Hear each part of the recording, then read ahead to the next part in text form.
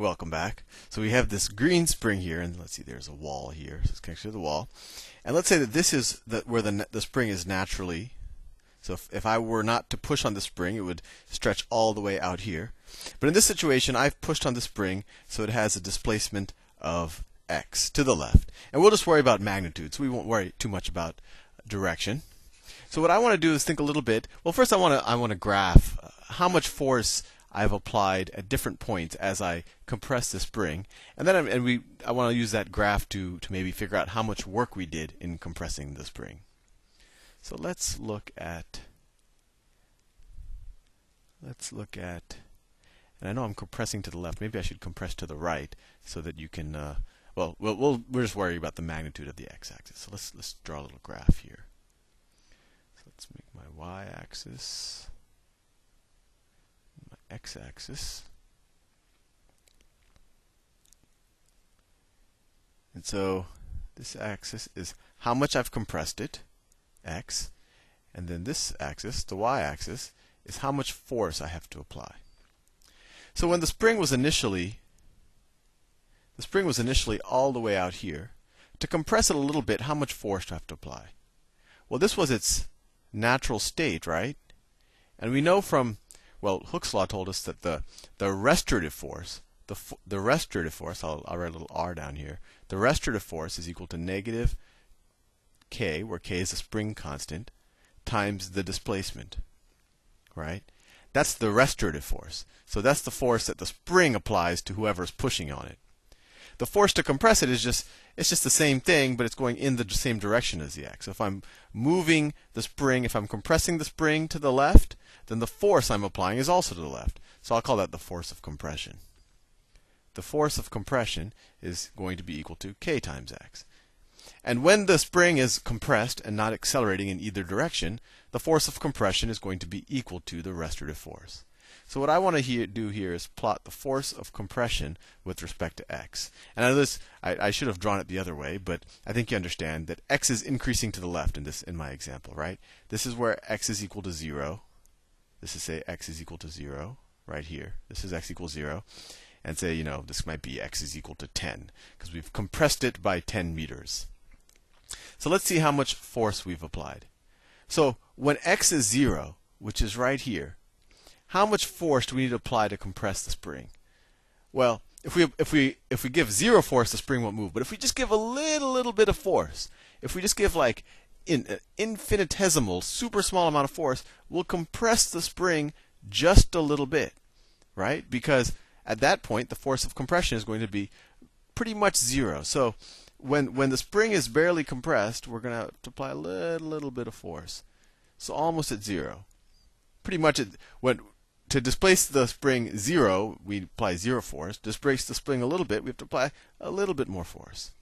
To displace the spring 1 meter, so if this is, say, 1 meter,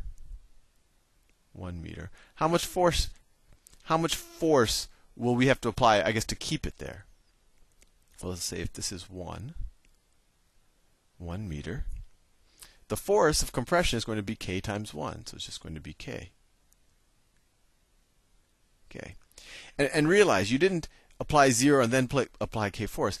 You keep applying a little bit more force. Every time you compress the spring a little bit, it takes a little bit more force to compress it a little bit more. So to compress it 1 meters, you need to apply k, and to get it there, you have to keep increasing the amount of force you apply. At 2 meters, you would have been up to 2k,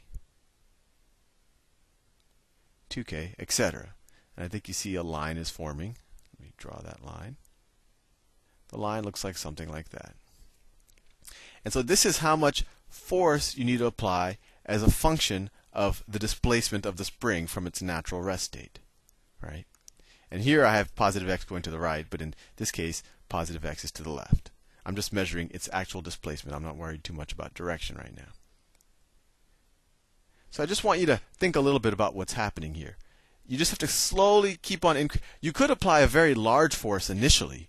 If you apply a very large force initially, the spring will actually accelerate much faster because you're applying a much larger force than its restorative force, and so it might accelerate and then it'll spring back, and actually we'll do a little example of that. But really, just to displace the spring a certain distance, you have to just gradually increase the force just so that you offset the restorative force. Hopefully that makes sense, that you understand that the force just increases proportional as a function of the distance, and that's just because this is a linear equation. And what's the slope of this? Well, slope is rise over run, right? So if I run 1, this is 1, what's my rise? It's k. So the slope of this equation, the slope of this graph is k. So using this graph, let's figure out how much work we need to do to compress the spring. I don't know. Let's say this is x naught. So x is where it's a general variable. X naught is a particular value for x. That could be 10 or whatever. Let's see how much work we need. So what's the definition of work? Work is equal to the force in the direction of your displacement times the displacement, right? So let's see how much we've displaced. So when we go from 0 to here, we've displaced this much. And what was the force of the displacement? Well, the force was gradually increasing the entire time, so the force is going to be roughly about that big. I'm approximating, and I'll show you that you actually have to approximate. So the force is kind of that square right there. Let me do another color. And then to displace the next little distance, no, that's not bright enough. My force is going to increase a little bit, right?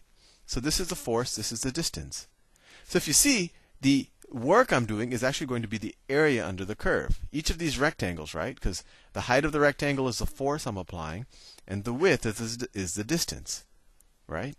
So the work is just going to be the sum of all of these rectangles. And the rectangles I drew are just kind of approximations because they don't get right under the line. You have to keep making the rectangles smaller, smaller, smaller, and smaller, and just sum up more and more and more rectangles, right? And actually, I'm touching on integral calculus right now. But if you don't know integral calculus, don't worry about it. But the bottom line is the work we're doing, hopefully I showed you, is just going to be the area under this line. So the work I'm doing to displace the spring, x meters, is the area from here to here. And what's that area? Well, this is a triangle, so we just need to know the base, the height, and multiply it times 1/2, right? That's just the area of a triangle. So what's the base? So this is just x naught. What's the height? Well, we know the slope is k, so this height is going to be x naught times k. Whoops. So this point right here is the point x naught, and then x naught times k. And so what's the area under the curve, which is the total work I did to compress the spring x naught meters? Well, it's the base, x naught, times the height, x naught times k, and then of course multiply by 1/2 because we're dealing with a triangle, right? So that equals 1/2 k x naught squared. And for those of you who know calculus, that of course is the same thing as the integral of kx dx, and it should make sense. Each of these are little dx's, but I don't want to go too much into the calculus now; it'll confuse people. So that's the total work necessary to compress this spring by a distance of x naught. Or if it said a distance of x, you could just get rid of this naught here. And why is that useful? Because the work necessary to compress the spring that much is also how much potential energy there is stored in the spring. So if I told you that I had a spring, and it's by Hooke's, its spring constant, is 10, and I compressed it, I don't know, 5 meters. So x is equal to 5 meters. At the time that it is compressed, how much potential energy is in that spring? Well, we could just say the potential energy is equal to 1/2 k times x squared. It equals 1/2 k is 10 times 25, and that equals 125. And of course, work and potential energy are measured in joules. So this is really what you just have to memorize, or hopefully you don't memorize it, hopefully you understand where I got it. And that's why I spent 10 minutes doing it. But this is how much work is necessary to compress a spring to that point, and how much potential energy is stored once it is compressed to that point, or actually stretched that much. It could also, we've been compressing, but you could also stretch a spring. And if you know that, then we can start doing some problems with potential energy in springs, which I will do in the next video. See you soon.